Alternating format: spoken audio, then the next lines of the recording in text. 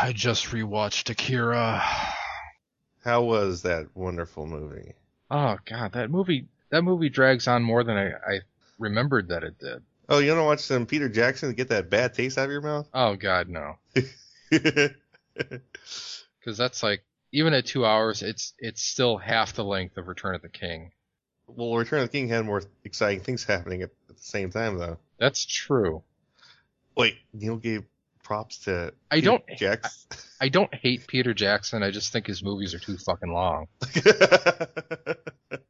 Not just too long, too fucking long. This movie, it needs 4 endings. That's pretty good. Well, it sure seemed like it. I'm like, about a half hour before Return of the King ended, I'm like, okay, here's the end of the movie. Here's where when they rescue him from the volcano, and he wakes up in the bedroom, and there's all of his friends. I'm like, that's the end of the movie, and then it just kept going. You know And what? then- Peter Jackson at least showed the restraint to not do the battle for the Shire. Yeah, and then the king gets crowned. I'm like, okay, this is the end of the movie, and then it keeps going. Okay, they're back at the Shire. This is the end of the movie. It keeps going. God damn it. Yeah. So who was Don Messick in Transformers? He was Gears. He was Ratchet. Casey Ye- Kasem? Casey Kasem was Cliffjumper and Blue Streak. And John Stevenson? he was I know who he was. Huffer and Windcharger. And Corey Burton? you're cutting me off before I'm done. I'm sorry. I was still going on all of these. John Stevenson was also Thundercracker. Corey Burton, well, that was Shockwave. He was Spike, and I think he was Brawn. Because on Netflix they have Transformers on it now, and they list Chris Latta, Corey Burton, John Stevenson, Casey Kasem, and Don Messick. Yeah. Not Peter Cullen. Who is now retroactively a big star. And Frank Welker. Well, Frank Welker was a big star. Yeah, I know. But back then, like, neither one of them were really, like, headliners like they would be now. Can't Frank Welker not do the Fred voice anymore? He's too old now or something like that. I remember something like that. No, his voice pretty much is the Fred voice. It just sounds noticeably old. Yeah, he sounds kind of wispy as Fred now. I haven't heard him do Fred in years. If you find the most up-to-date Scooby-Doo cartoon, I'm pretty sure it's still him. Okay, let's see here. We have okay, let me keep quizzing you because you're pretty good at this. Michael Bell. That would be Prowl, and I think he's one of the Constructicons, but I don't know which. And he's Swoop. Arthur Burghardt. Oh, he's Destro on G.I. Joe. But on Transformers, I don't recall. Morgan Loughlin. I don't know. Okay, I'm reading this off the G.I. Joe page, not the Transformers page, by the way. But yeah, I don't know a lot of the G.I. Joe casting. Okay, Libby Aubrey. I don't know. Buster Jones. He was Blaster on Transformers, and I think he was Doc on G.I. Joe. Wow, they have Flint and Duke. Yeah, on the G.I. Joe page, they have Flint, Duke, Scarlet, Roadblock, and Snake Eyes as the characters on the page. Oh, wow. The gem box art looks epically not like the show. Of course not.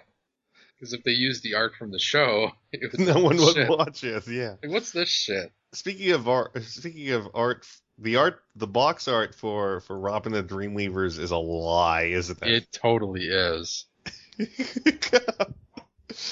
Oh, when are we getting that? Where are we getting that DVD, Neil? I emailed Kitty Hawk a few days ago. I was like, how do we get this? But I haven't gotten a reply yet. She did say she was going to watch it soon, so I was talking to her through her Montrose chat. Yeah. Yeah. But yeah, she hasn't seen it yet. I showed her that YouTube video saying this is the first time that a clip came up for this in years. And it came out a couple days ago. Wow. And she wasn't responsible for it. I thought, oh, Kitty Hawk, are you responsible for this coming up? She's like, no. She's like, oh, God, this is bad. God. I'm almost afraid of watching this now. Aren't you? A bit. 80s Filmation Pinocchio. This did not. I remember that. Was it really him trying to be Disney? Yeah, I think it was. And then he decided he wanted to be Bakshi. It's so weird how. You know what? I'm gonna say it. Bakshi is a shit animator too. He's not good. He's not on the level of Jones or Clampett or Freeling or any of those guys. He is a shit animator. freaking Plague Dogs looks better than his shit, and Plague Dogs is terrible. Have you ever seen Plague Dogs? I've seen bits and pieces of it. Isn't Plague Dogs terrible? It's a movie that I definitely never want to see. The guys that did Plague Dogs did another one about rabbits. Yeah, Watership Down. Yeah. Yeah. Yeah, because Plague Dogs is often referred to as Watership Down with dogs. Watership Down is notorious for being just black as tar. And that's pretty much all I could describe it as. Just like a downer from beginning to end. It's like watching Thumper getting brutally raped. Isn't there like this one part where they show like a rabbit like chewing another rabbit's head off, and it's like it shows like this still shot of the rabbit's head, like the rabbit with his bearing his teeth like with the blood dripping from its teeth and all that. I don't ever want to see that movie. But you have seen it though. I've seen parts of it. But you know the scene I'm talking about, right? No, and I don't want to see it. Okay. These are movies I never want to see. The Webcast Beacon Network has been covering and promoting creativity and the creative process since 2007, starting with the Webcomic Beacon, a topical webcomics podcast with a jovial bunch of misfits like your local morning radio show. Also, the Webcomic Beacon newscast, recaps, reviews, and discussions of community and industry news relative to comic creators, especially of digital distribution. Also, the Tropecast, the ever-tangential discussion of literary and visual memes. And finally, Web Fiction World. Before webcomics, there was independent and self-published web-release written fiction and literature. Find this all at webcastbeacon.com. Be sure to grab a master RSS feed or master iTunes feed and not miss a thing. All right. Hello and welcome again to Animation Aficionados. This is your host, Ben, joined by my co-host, TV's Mr. Neil. Tetsuo! Kadena! And tonight we're talking about the two biggest art house animated movies of all time. We're starting with Akira, which people just love, but they don't know why. Well, first of all, I gotta give props to the animation, just to get it out of the way. The animation is, even for its time, for how it's aged very well. It is astonishingly good. Now, as far as the content of the film, even today, I've seen this movie about 10 times maybe, and I still have a hard time really describing what the plot is. I mean, I'll attempt to describe it. There's a gang of bikers who go out chasing another gang of bikers, and there's this swooshing motion with tail lights, and they run into this like little psychic kid, and then I don't know, some stuff happens. There's a freedom fighting group that where the main character Kaneda, he falls in love with this girl who's part of them, and toward the end he's like his Tetsuo! Yeah, his friend gets captured and put in this like hospital for psychic kids, and he escapes, and you have Kaneda going, Tetsuo! Tetsuo! And Tetsuo goes, Kaneda! Tetsuo! Kaneda! Turtle power! And then, Tetsuo turns into Vegeta, and then he turns into a muscly blob, and then he creates a small universe and vanishes, I think. I don't know. Well, to me, what I remember is the tiny anime section at the local Blockbuster had only about 5 choices. Mm-hmm. And this is one of them. And I remember people at work, at school, high school, always talking about how great Akira was. I'm like, let's see it. And it was boring as fuck. Yeah, it's one of these... Really, I think it's one of the most pretentious movies. It didn't disappoint me as much as Ghost in the Shell did, but it's kind of... I don't know. It takes the sort of space utopia setting that I love and just makes it... It doesn't do anything fun with it. It's just kind of... It's one of these dark stories I just don't think are very interesting. What about to me, the biggest thing is, clown gangs in the future and all that, and hey, where's Batman? Yeah, I didn't even think about that. Yeah, there's Were they even called the Jokers, or were they just the Clown Gang? They people just call them the Clown Gang, but yeah. Well, in Batman Beyond, it's the Jokers, but yeah, it's I just had to throw it in there. Yeah. And yeah, there's lots of great animation. I can definitely see why this is an animator movie. Basically, this is a movie where animators can go and say, "Hey, that's a great technique. Hey, that's a great technique. Hey, that's a great technique." But when we talk about story, it's like blah blah blah blah blah blah blah blah blah blah blah. Yeah. What? Yeah. I did have a little bit easier time watching it this last time, just because I have the newer Pioneer dub. I don't have the it's not a Streamline Pictures dub, but they distributed it. It was done by someone else. I know the one you're talking about, but Yeah. the whole thing was just not that great. I mean, it's part of the problem to me is this. It's you're trying to do this existentialism bullshit, and then you have this psychic battle on top of a giant glowing ball with teleportation and key blasts and all this shit. It's like, no, you pick one or the other. you don't do both. What is this? Neil? I know. And it goes on for too long. I thought the movie was going to end when he was doing his rampage through the city, and then Kaneda confronted him on top of the giant ball, whatever the hell that was, and then the satellite starts shooting at them.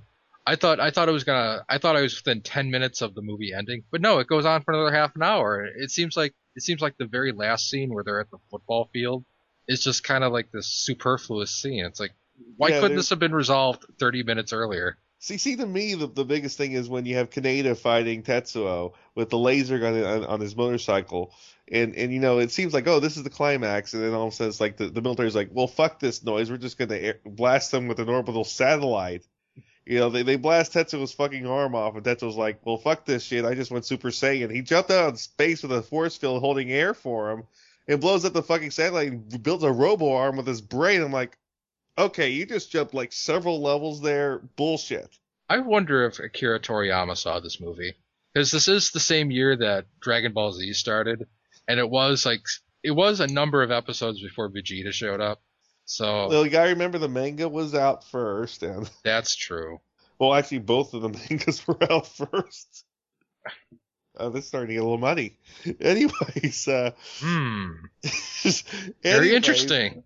Like I said, it just didn't have an idea of scale. It's like it felt like the writers are going like, and then the fucking military comes with laser guns, but Tetsuo is stronger. And then the fucking orbital satellite blasts him, but Tetsuo is stronger. I'm like, you could just see them like doing the storyboards, and they're describing it to each other, and then they're like, yeah, and then this happens, and boom, like they're making explosion noises to each other, and they're just falling so in love with what they're doing and sucking each other's dick, and it's like, well, to me, it's like I'm kind of confused on one part. Maybe the newer dub explains it, but the ugly psychic kids, the old baby kids or something. Yeah. The part where they have like the Kaneda's girlfriend fighting Tetsuo. To me, it felt like they were just using her like a puppet to fight him. But I was told that no, she's actually helping them fight him or something like that. I never really understood that, and that in the dub I saw, it didn't explain that. Did the new dub explain that whole bullshit? Not that I remember. But what I'm talking about, right? Yeah. Speaking of things that were kind of hard to understand, yeah, the older dub I think is harder to understand. Like I said, I didn't quite understand it until I saw this version, and even then, I'm still like, what?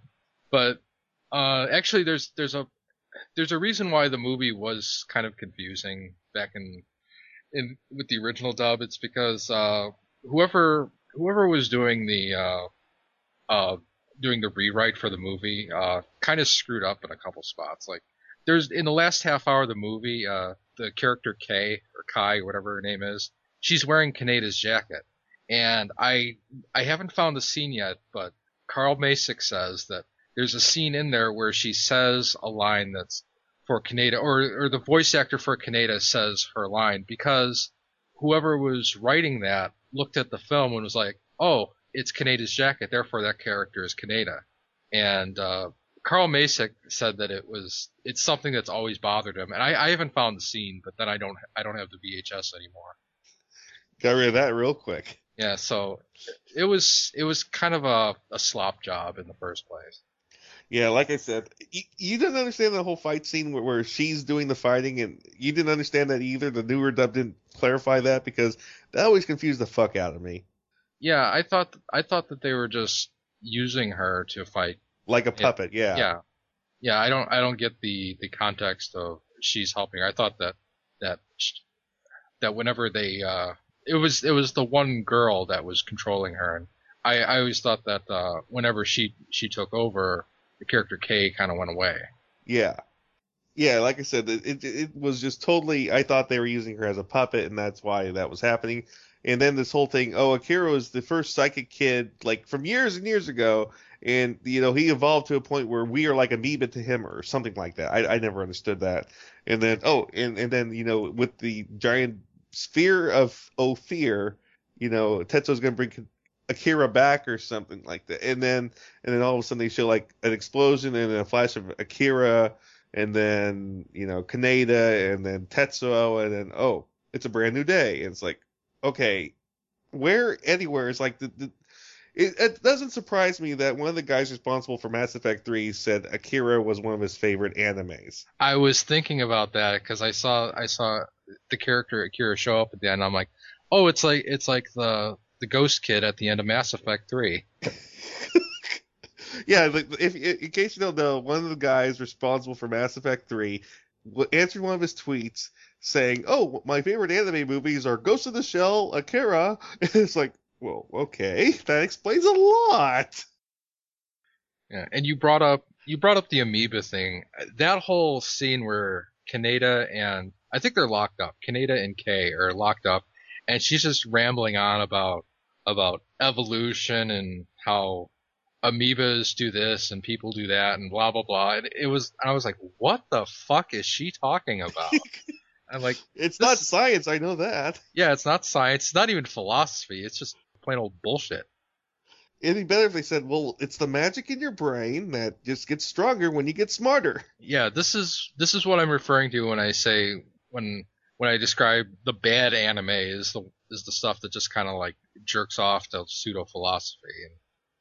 But you know what? If it went totally philosophy, I'd kind of be okay with it. It's its own thing. But it's throwing in the Dragon Ball Z shit that's like, okay, you pick one or the other. You either philosophize or you do fighting. You don't just say, oh, we can do both, because then you're the Matrix. Oh, wait. It's the Matrix, and the guy at the center of it all is the Prince of all Saiyans.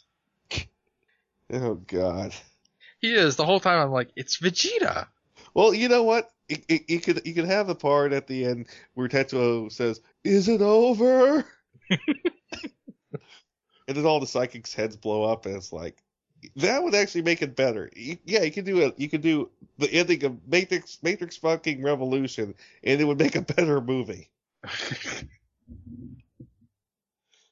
Which is kind of sad. Yeah. Because the ending of Matrix Revolution made no sense. No, it didn't. Is it over? How much did they pay that guy? I feel bad because he's a damn good actor. It's like, no. Yeah, you're talking about Cam Clark. Yeah. Yeah, Cam Clark, who was Max Sterling from Robotech, and of course Leonardo from the Ninja Turtles. And in the Pioneer dub, it's Johnny Young Bosch, who is, I believe he's the second Black Ranger. Oh, God. Of Mighty Morphin Power Rangers. So we traded... The Asian Black Ranger. Yeah, so we traded a Ninja Turtle for a Power Ranger. But here's the other thing that made me laugh about the cast choice. The character K in the original dub, it's not Streamline dub, I almost said that. Distributed by Streamline. Yeah, in the original dub, she is voiced by Laura Cody. In the Pioneer dub, she's voiced by Wendy Lee. So she was voiced by the Dirty Pair.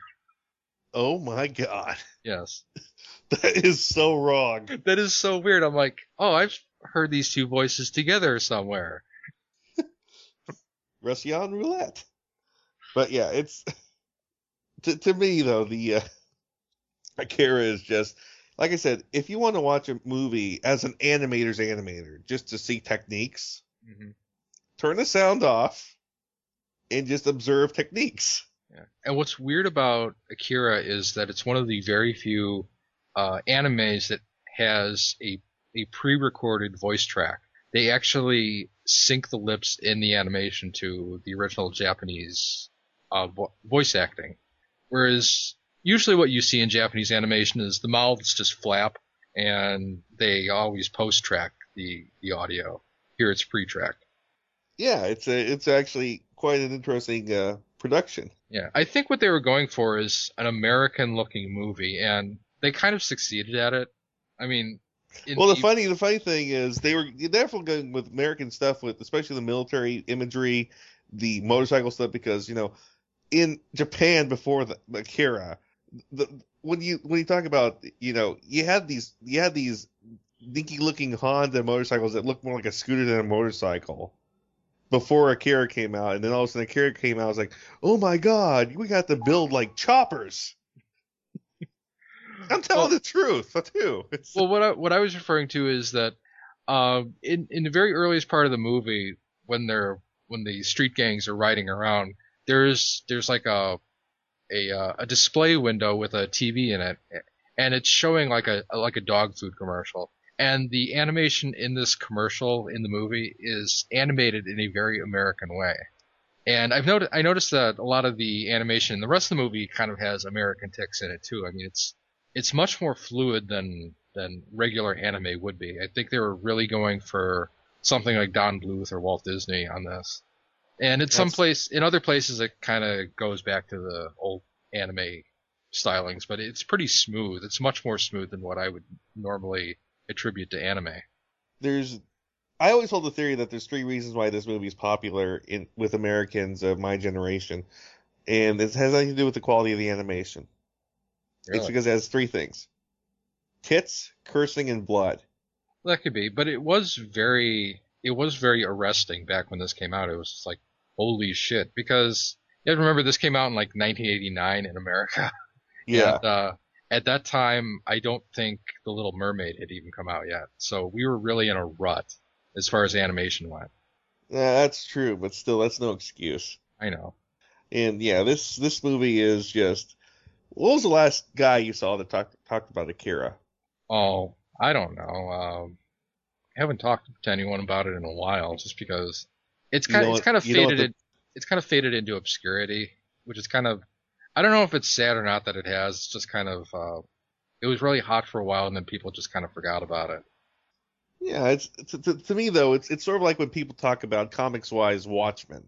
Like, oh my God, Watchmen's like the greatest graphic novel ever. It's just perfect. It's the Bible. Yeah, there's this one guy who was an idiot who talked about how Watchmen's the Bible. I'm like, no, it isn't. Watchmen is a free therapy session of the writer. He said as much. And that's the thing. It's just like with comic books out. The same level of reverence people treat Watchmen is what people treat Akira with. Like, it's this holier thing that you can't judge or take apart or redo or anything like that. If they do a live action Akira movie, I won't see it. It'll probably be shit, but I'd be happy that it's made because it's almost like it's almost like throwing paint on a fur coat. I don't know. It's like desecrating the sacred cow. I just, you know what I mean? I don't know. Part of me says that this movie doesn't really need it's like getting attention. Liam Neeson into Battleship the movie. God. Part of me says that this movie doesn't really need any attention drawn to it. Even back in the day, I was kind of thinking, there are a lot of better movies that really got overlooked because of this one. Even movies made by the same guy. I mean, the director Katsuhiro Otomo, he wrote and directed this, but he also wrote another movie called Raujin Z, which I think is a better movie, 100 times better. And because it's 80 minutes. Yeah, it's 80 minutes, and it takes the same general setting, which is kind of this technologically advanced future, and just it doesn't get pretentious with it. It just rolls with it and has fun with it. Where you have this robotic bed that's running rampage through a city, and it's made for you to laugh at it. It's not like trying to make you think about the philosophical implications of what the government military action is doing and how it clashes with the scientists and what they believe and all this crap that really is boring and is really Rocking the Dragon. Yeah, it really has plagued anime for far too long. Yeah, like Serial Experiment Lane, Mm-hmm.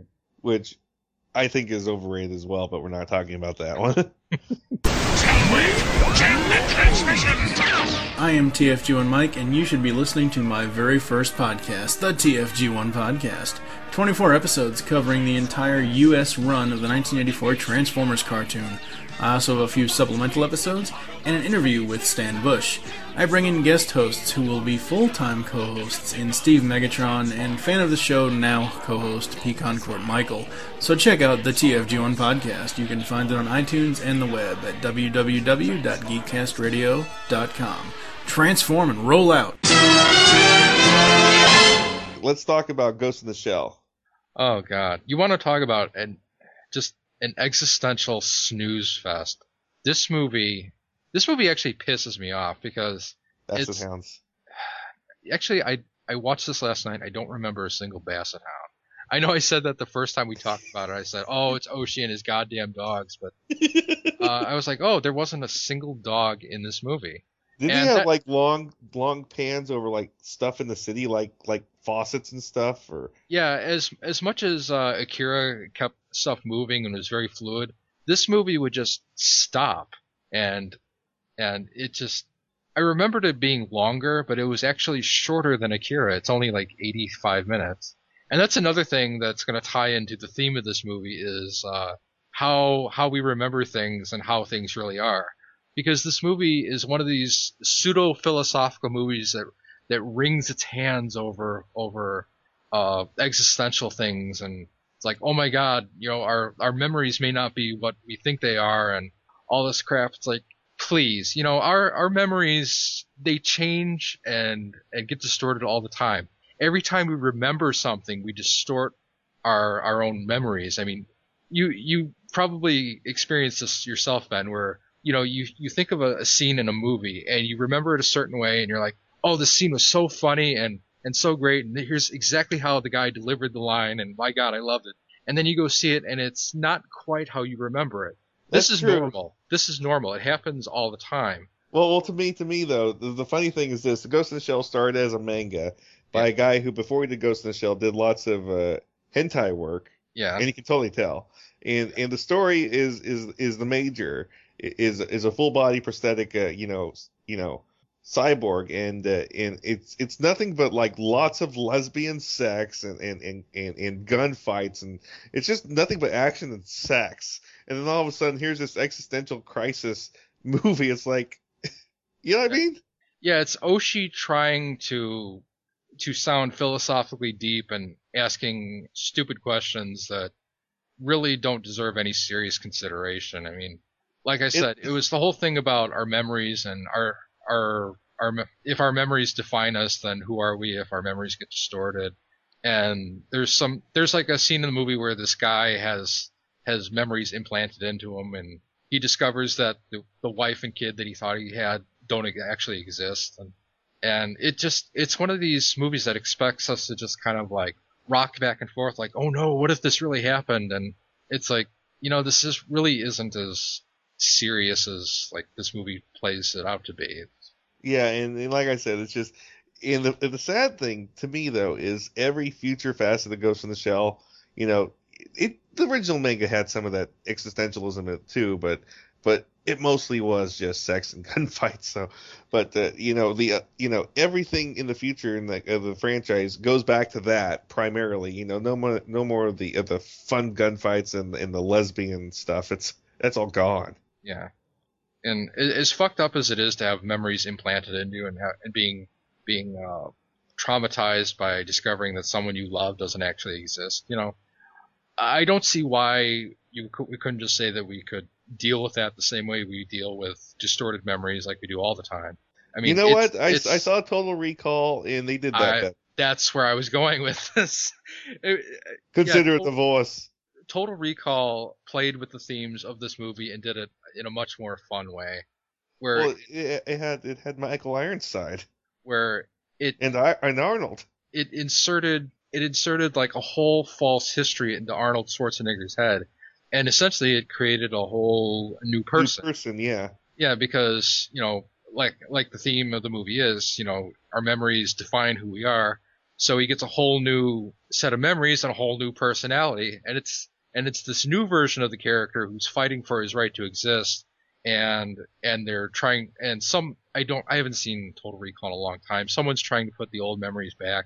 Yeah. And at the end, of course, the spoiler, the good guy version of Arnold lives, and the bad version doesn't ever come back. And Mars gets an atmosphere and something. And there's a 3-boob chick. I knew you'd go there, Neil. but yeah, and it's such a shame that they're remaking that too. But yes, Neil, they are. And I know. And like I said, Total Recall handled it better because, and the funny thing is, it was what was the name of the writer? Philip Dick or something like that. But what? Philip K. Dick. Yeah, famous science fiction writer who does lots. He also did. Did he also do the Blade Runner original story? I think he did. Yeah. Yeah, and Blade Runner is a lot more existential than that. But Philip K. Dick knows how to have fun with it. He wrote Total Recall, for crying out loud. Yeah, it's amazing how Philip K. Dick is much more influential on the type of anime that I really like than this sort of crap. And yeah, one more thing about the philosophy angle on this is that if you've ever seen The Simpsons, there's one episode where Lisa Simpson says something about the sound of one hand clapping, and it's supposed to be one of those pseudo-philosophical questions that you're not really supposed to have an answer to. And those always piss me off. I hate. But Bart had an answer. I know. I hate these pompous questions that are open-ended and aren't really supposed to have answers, because it's not thought-provoking. It's designed to arrest thought. That's what pisses me off about it. And Bart Simpson goes, well, here's the sound of one hand clapping. And he does that. And if you saw that and you cheered for Bart in that scene, you understand why I hate Ghost in the Shell. Yeah, but like I said, it just is. The funny thing is, the movie tried to get a lot more sexual in some parts in ways that the original manga and the later series never did, like the thermal camouflage. Mm-hmm. In the manga, the clothing also does it too. But in this movie, they're like, oh no, the Major has to get buck naked to use it. It's like, actually, she wasn't naked. It was like a flesh-colored bodysuit, because you could see the neckline and you could see it wrinkling whenever she would, at any joint that bent. So I didn't freeze frame it, Neil.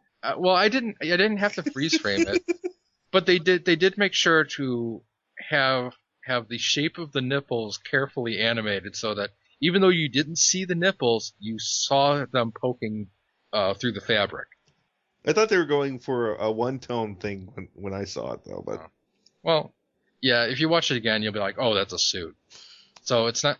Yeah, I remembered it as being naked too, and that's another example. But I remember she was taking off her jacket and her pants. I'm like, oh, so the thermal camo she has to get naked for. Oh, they added this just to add some titillation to get some more kids to watch it, because it's more blood, tits, and sex. Yeah, that's another example of our memories not being exactly how we remember them. Oh my God! Get your ass to Mars! Get your ass to Mars! And why the subject of this movie is not really as I am worrisome as it makes it out to be.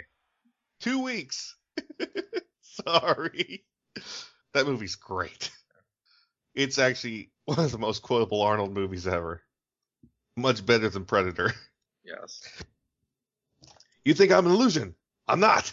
Yeah, I just kind of roll my eyes whenever I see these pompous existentialist movies, and I'm like, stuff like this was handled better in Total Recall. Even Star Trek, like there's the one Next Generation episode where some sort of transporter malfunction produced a second Riker. Yes. And someone who has this idea of like an existential crisis be like, oh my God, which one is the original Riker? And it's like, well, both and neither, because once they deviate, they essentially become two different people at that point. So it's not like there's a real one and a false one. It's like as soon as their experiences start producing different memories that are unique from one another, they're essentially different people. And there's no reason why we should wring our hands over this and have these profound philosophical debates over it. It's just like, it's as simple as that. It's like, don't, go have a hamburger and stop worrying about it. Well, it's like the episode of Futurama where they go to the sewer and the mutants say, well, perhaps you live in a sewer. And Friday says, nope, got sky and everything. Yeah. Well, that's more of a response to The Matrix, which was inspired by this fucking movie. God, I hate The Matrix more than I hate Ghost in the Shell. Because at least... What about the Animatrix? I don't know, I haven't seen it. But at least Ghost in the Shell had the cool technology that I like the thermal cloaking suit that she had. That was cool. That was kind of the stuff that I liked from Dirty Pair. I like the sort of kind of imaginative technology where we can't really describe how it works, but boy, it would be cool if we had something that actually did this. And I thought that was neat. I like it whenever they have just like way out technology that does cool shit like that. Yeah, I don't really like the hand wringing and the gee, aren't I smart? We actually live in a box, and the box is our memories. The box is the world itself. The box is our concepts of good and evil. The box is, it's like, no, we aren't living in a box. You just want to feel like you're bigger than you are, so that's why you come up with this shit. That's my answer. Mm-hmm. And to just sort of sum things up a bit more, the whole answer about why these movies are revered is very simple. It's when you ask someone who just raves about these two movies, either of these two movies, you always get the same kind of answers. Why do you like it? You never hear anything about, oh, the animation is just fantastic, or the story is great. It's always something else like it's like the reviewer trying to pump himself up, like, well, I can understand this because of this, because my vast intellect as a movie reviewer is this speaks about the truths and lies in our own existence, and we all see reviewers like that. Yeah. And that's why these reviewers say such great things about this movie. Yeah. And for the record, the Major is not that hot in this movie. No, she wasn't. She had kind of this mannish thing going on. Yeah.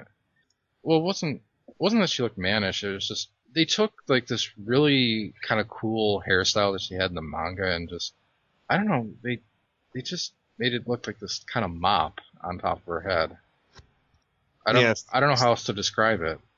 Standalone Complex did a much better job with her design, I think. Yeah, and you have this artist, Masamune Shiro, that he's named after the sword from Final Fantasy IV. He's this great artist, and he also did art for other mangas, and which got turned into anime, such as Dominion Tank Police and Appleseed, and those I generally like better than this.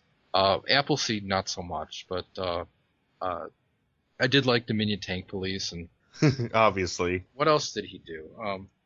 Actually, the funny thing is that I didn't think I actually had a DVD of this, and then I remembered that somebody got me for my birthday a few years ago the Masamune Shiro box set, which is really just a bootleg. And on it has Appleseed, Gundress, Black Magic M66, Dominion Tank Police, and Ghost in the Shell. And it's all really badly compressed, and that's how I watched this. And but yeah, actually, I don't think I've actually watched Gundress or Black Magic. I might have to watch those later. But yeah, even if you want to watch this for the fan service, just watch Standalone Complex, because the animators did a much better service to the character's design. Yeah, and you don't have the Oshi pretentiousness in it. There's still some of it. Yeah. It's not Oshi directly, but there is pretentious existentialism in it. It. Like I said, it's infected the core of Ghost in the Shell now, and there's still some of the lesbianism and all that, but most of it's Yes. We've all seen the pages online of the boat scene from the manga. Yes, I'm on a boat. Yeah. But what other notes we have about both of these movies, Neil? Or do you think we pretty much tore these both pretty well? Just comparing it to other anime. Back when we did the Blade Runner era of anime, I said I would disqualify both of these movies, and I hope we've explained why. It's just that these take the cyberpunk genre. It definitely is the cyberpunk genre, but it does it in a way that's not nearly as fun. I really prefer the sort of cyberpunk universe where it's just a backdrop for a more mundane story. Like I kind of like the idea of a private investigator at his desk, and he's just kind of slumped over with a bottle of booze in his hand, and then in through the door walks some floozy who's nothing but trouble, who needs him to find her ex-husband or something, and outside there are cars flying around, and it's this Neo Tokyo setting, and I really like that. I like the idea of having something that's familiar but set in the future, and in a fun future, not this sort of pretentious future where corporations and where private militaries and corporations are evil, and the technology we're coming up with might be deadly or something like that. It would change the human condition to the point where one would have to question what is life and what is existence, and see the funny thing to me is the Simpsons, not the Simpsons but Futurama, treated the joke of what is existence in the episode with Bender getting his upgrade in a much more humorous note, where Bender's like, oh, where Bender's doing the existentialism questioning because he had, like, the whole episode takes place in Bender's brain, and then Bender finishes the upgrade. He's like, wait, did that all happen? I was on an island, and the technician's like, oh, the upgrade's different for everyone, but Bender's like, well, how do I know this isn't simulated too? And the technician's like, no, it's not. Go ahead. Yeah, you have to trust that the world around you is real because you have to. I mean, you don't really have a choice, and because if you question the reality that exists, you essentially become inert. You become catatonic, and you're like, I don't know what's real and what isn't. If I sit down, will I just pass through the chair? Will I wake up in a different world tomorrow? Nobody does this, and it's because you can't. Well, it's like the Truman Show delusion. You know about this. This is a real medical condition, Neil. What is it? Basically, what happens is people believe that they are on a reality TV show that's a secret that is being filmed, and everyone they know are actors. I have toyed with that idea, but it's more of a fun sort of. Well, let me put it this exercise. way: there's a patient that was an Army veteran in the upper middle class. That wanted to claim the Statue of Liberty, believing that doing so would release him from his show, and he says that he believed that if he climbed to the top, he'll meet his high school girlfriend, and he would be freed from his own personal Truman Show. And his quote about that was, "I realized that I was and am the focus of attention by millions and millions of people. My family and everyone I knew were and are actors in a script, a charade whose entire purpose is to make me the focus of the world's attention." Wow. And actually, one guy traveled to New York City after 9/11 to make sure that was not a personal plot twist in his own Truman Show. Just to make sure the towers are really down. It's. Oh man. That just proves Americans have way too much time on their hands. Yeah, I mean, if you kind of think of that sort of thing as like a fun mental exercise, then I guess there's no harm in it. But when you start treating it as though this is like a serious philosophical conundrum, when we start plotting to climb the Statue of Liberty, get the spelunking equipment, and going to Ellis Island, you got everything planned out. That's when you have to start thinking, wait a minute, find something better to do. You need a hobby. You need a girlfriend. Yeah, it all starts with Akira. And all of it takes place in an autistic kid's brain. I think I read somewhere that the episode of Saint Elsewhere was more of a throwaway joke. God, I hope so. That spiraled out of control when after the crossover with Cheers and the crossover with Homicide linked both of those series and exponentially all series afterwards. To the point where Frasier takes place in the Law and Order universe. Yeah. And isn't the Law and Order universe Richard Belzer, wasn't he in that show? Yes. Yeah. Yeah, and of course that character is in, I don't know how many shows. I'm sure he's been on all 4 networks, all 4 major networks, and yeah, that character was actually in an episode of The X-Files. It's like, oh, And that's what links the X-Files into that universe, which links some other episodes, like it links Strangeluck into it. It links The Lone Watchman into it. It gets crazy after a while. I think Smallville's in there somewhere. man, if they ever get like Jenny Everywhere involved in that somehow, we're in trouble. The only open source comic character, Neil. But I'm just saying, like, At least until Oracle picks it up. I apologize. Only software developers will get that joke. but yeah, it's is reality? I don't know. Look down. Make sure you don't have like a snake tail or something. If you don't, it probably is. So, and if you don't remember a movie exactly how you thought it was, not a big deal. Your brain's just wired that way. Yeah. Yeah. Yeah. So what is reality? Reality is you should listen to more animation aficionados. Right. This was our show about Akira and Ghost in the Shell. I'm your host, Ben. With TV's Mr. Neil. And we're saying goodnight. Goodbye. Do you like retro shows? Did you grow up in either the 80s or the 90s? Then tune into Telecast, GeekCastRadio.com's newest podcast. Join us here on the Telecast as we revisit some of your favorite shows, such as Clarissa Explains It All, Salute Your Shorts, Saved by the Bell, and much, much more. Only on GeekCastRadio.com. Hey, I'm Gary. I'm Greg. I'm Chuck. And I'm Justin. Join the 4 of us every week on the internet's #1 G.I. Joe podcast, What's on Joe Mind? That's right. It's Joe news, reviews, and special guests like you've never heard them before delivered right to your MP3 player. Think of it as Joe Talk meets Sports Talk. And we make fun of Chuck. Right, please. Hey. We're just kidding, Chuck. Kinda. Yeah, sometimes Chuck makes fun of himself. Right, please. Hey. It's What's on Joe Mind? Every week on the Geekcast Radio Network, InsidePulse.com, Stitcher Smart Radio, and iTunes. Download and listen today. Can I say something about Transformers? No! Oh boy, can't we believe we brought up Total Recall? That was awesome. 2 weeks. Well, I knew that was coming. I didn't. Yeah, because I'm watching Ghost in the Shell. I'm like, oh, it has this whole thing about our memories and all this crap, and I'm like, I'm gonna have to bring up Total Recall, because Total Recall did the sort of the same thing, but it did it in a much more fun way. I am Quaid.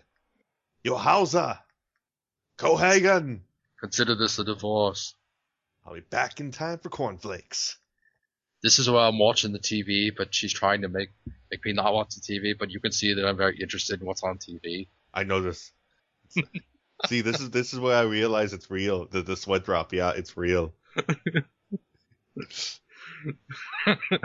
I need to get that DVD just for that. I would love to watch that. Did you see the trailer for Expendables 2? It looks like Arnold will be playing a bigger role this time. That's good. And did you see Norris? I saw Norris. And? I don't know. What's the one guy that they're really missing? Let's see. Who were the? Who's the guy who had that cop reality show? Steven Seagal. Steven Seagal. Is he in the movie? Was he in the first movie? No. Oh wow. So there you go. There's one. No, I wouldn't get him. Because he would talk about gas prices. Oh. You know how I would get? Bet on Black. Oh God. Yes, him. I wonder why he said no. I don't know. He's out of jail, right? He was in jail? Well, for tax evasion. Oh. Yeah. That sucks. But here, let's see here. Jean-Claude Van Damme was out because he was a prima donna at first. Yeah. So it's kind of like Barbie in the Toy Story movies. They're like, we don't want Barbie in your fucking movie, and then it's a hit. And they're like, let's have Barbie in the sequel.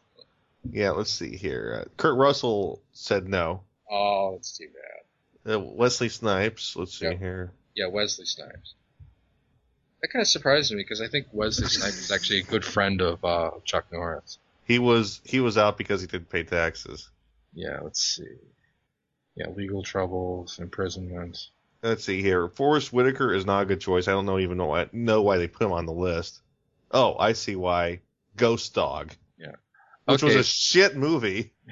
Wesley Snipes is due for release in July 19, 2013. So yeah, that's why he's not in the movie. Well, maybe he could be in Expendables 3. Okay, let's see here. Someone actually put fucking 50 Cent on this list. I'm like, because he sucks. We don't need 50 Cent in anything. The thing is this, you know what his right people always talk about him is? What? It's because he got shot 9 times. Okay. Let's see, Steven Seagal's on this list. Why he's out? Seagal does not like A.V. Lerner. Oh wow. Danny Trejo was not in it because he wasn't asked. Oh wow. Isn't that sad? You know who Danny Trejo is, right? I recognize the name. He's the big ass Mexican guy that throws all the knives in. Oh yes. Yeah, that guy. The guy who like, no matter what expression is on his face, he always looks like he's like about to kill you. Yeah, he always looks like he's about to kill you. The funny thing about Danny Trejo is that's how people know him. He's the big ass Mexican that throws the knives in Desperado. Yeah, and who's the other guy? Antonio Banderas, is he on that list? No, because he did Spy Kids. Oh, well, I think Danny Trejo was in those too. He is. But he was in less minutes than Antonio Banderas. And so was Cheech Marin. Yeah, but I'm thinking of someone else. Khan. What's that actor's name? Ricardo Montalban? Yeah, he was in Spy Kids. Don't remind me. It's like what's wrong with you people? Why are you in this movie? All of you are more badass than this. Even Cheech Marin? Well, okay, Cheech has kind of gone downhill. From what? Nash Bridges? It's like you were a real badass in Nash Bridges, now you just went downhill. Is that where you're going with, Neil? Really? Well, I wasn't starting with a point of badassery. I just thought, Cheech Marin, the quality of his roles I'm referring to. Okay. So there's not this one secret movie where Cheech Marin was like killing. Actually, he was in Machete. You remember? Yeah. As the priest with the 2 shotguns. Yeah. And he was in another Antonio Banderas movie, but he got shot in the forehead. I can't think. Desperado, yeah. That's the only scene from that movie I remember. Just Cheech getting shot in the middle of the forehead. The funny thing is, I was asking Pablo who his favorite director was, and we started talking, and I said, "What do you think of Robert Rodriguez?" He said, "Well, of course I know Robert Rodriguez, because he's a Latin filmmaker." I'm like, well, I don't know every American filmmaker, so I said back to him. Oh. Well, it's true. Are you saying that the pool is so shallow that anyone who lives in Latin America automatically knows all the Latin American filmmakers? Well, he was implying that I should know all the American ones, is what I'm saying. Oh, okay. I'm like, well, I don't, so. But the pool is shallow in Latin America, yes, it is. Oh. It is. I know. I mean, did you see the Latin American, the Antonio Banderas movie where he's an evil scientist? No. Okay, he kidnaps his daughter's rapist, and surgically alters his daughter's rapist to look like his daughter, and gives this guy like impenetrable skin and falls in love with her. Okay. It's like the weirdest Antonio Banderas movie ever. Wow. It's called like Tarantula. I don't even know why it's made. I've never seen this. It was only made in Latin America. Never to see the light of day. So did you see the Dark Knight Rises trailer? I have not. What do you think of The Dark Knight when you saw it? I liked the first 80% of the movie. The last 20 to 30 minutes was just kind of eh. Really, what was the problem with it, you think? Because the end of the movie is like we can't let the truth come out that the commissioner went nuts. We have to. The prosecutor went nuts. Yeah. Yeah. I said not Commissioner Gordon, obviously the DA. Yeah. Yeah. We can't let the truth get out. So we have to let Batman take the heat. I'm like, bullshit. Like I don't care what kind of sacrifice sort of thing you're trying to push here. It's a subversion of the truth. It's like this is not a good moral to throw at the end of this movie. Fuck you. So that kind of pissed me off. But otherwise, the movie was pretty good. Has there been anything released about the plot of Dark Knight Rises? All we know is the villain is Bane. Catwoman's in it, of course. You saw that. Yeah, and I at first was against Anne Hathaway, but then I saw this. I'm like, yeah, she can do it. Yeah, she did okay. One of my early theories was that because of how the other movie ended, where Batman was basically like a fugitive. Yeah, a fugitive from justice. My theory was that Bane would be coming in as the new public hero. Of course, the roles would be reversed, where he's really, a villain and the real hero is Batman. But that was kind of my theory, was that the roles would be reversed. And I don't know if that's still the same. Yeah, I don't know. It'd be interesting if that's how they did it. So, Dark Knight Rises, what do you think? Do you think it would be good? I think it would be pretty good. I mean, we've gotten 2 good movies out of this guy. I don't see why the third one won't be good. It's not like X-Men where they had a whole new director on the third movie, and of course it sucked. But, with just the imagery and what they were saying in that trailer, the chances of Bruce Wayne dying at the end of this movie are high. Don't you think so? Possibly. You've given them everything. He says, not everything, not yet. I don't know. You don't think so? I don't know. That's kind of a weird one. Well, if you look at all 3 movies, it's the message Nolan is pushing is superhero-dom is like martyrdom. You don't think so? It's possible, but I don't know. Not sure? No, I don't see it. So you're looking forward to Avengers? I don't know when I'm gonna see it, just because I don't really go to the theater that often. I might just wait for it. Oh, you shouldn't wait for it. You should see it. I'll think about it. It easily blows away the other Marvel movies. I mean, what part of it worries you, if any? Well, nothing really worries me. I'm just kind of frugal with my money these days, right? Oh, okay. It's not a thought of, how are they going to balance all these actors together and all that? No, it's more like $8 to see a movie, if it's even that anymore. That adds up after a while. I mean, I go to the movie like maybe once or twice a year. So do I. So I'm very picky and choosy about what I see.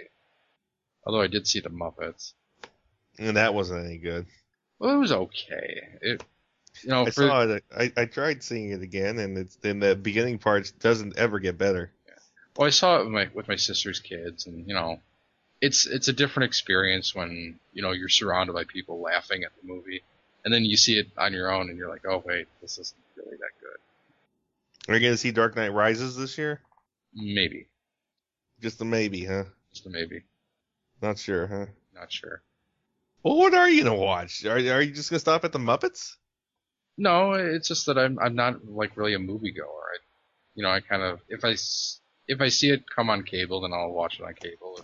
If someone I know has a copy, or I can get it for a couple bucks on demand, or Kitty Hawk gets you a DVD of Robin and the Dreamweavers. Oh, geez. Or if I can stream it, then I'll watch it then. Robin and the Dreamweavers, Neil. Oh man, I can't believe she got that. Yeah, baby, she's got it. That was terrible. You know what I think it is? Why it doesn't look like a Lou Scheimer production? It's just because, he had to jump from doing animation. What he did. Yeah, animation that was done in America for so long, and then he had to jump to overseas animation. And, like I said, you can't stand over the artist's shoulder anymore and tell them what to do and have this exchange of ideas back and forth. Well, the funny thing to me is, yes, Filmation looks like shit, but he still should have seen the stuff that came back and says, "Hey, stop." But instead of working with someone, you have to like send it overseas and then wait months and hope that it comes out okay in one try. But yeah, it's his daughter that is like, "Oh, Daddy Luke got away from the baby monitor. Gotta find him." Yeah. Hey, what are you doing back in this animation studio? What are you doing? Oh, gotta put a stop to that. Yeah. I love that when she got in control of Filmation, the first thing she did was shut it down. Don't you? I'm cutting it down. What are you doing? Nothing. I'm getting all these crazy phone calls saying you're making a perverted movie. Get away from that storyboard. I'm cutting it down right now. Actually, I got dinner coming, so I gotta get going. All right, good night. Good night.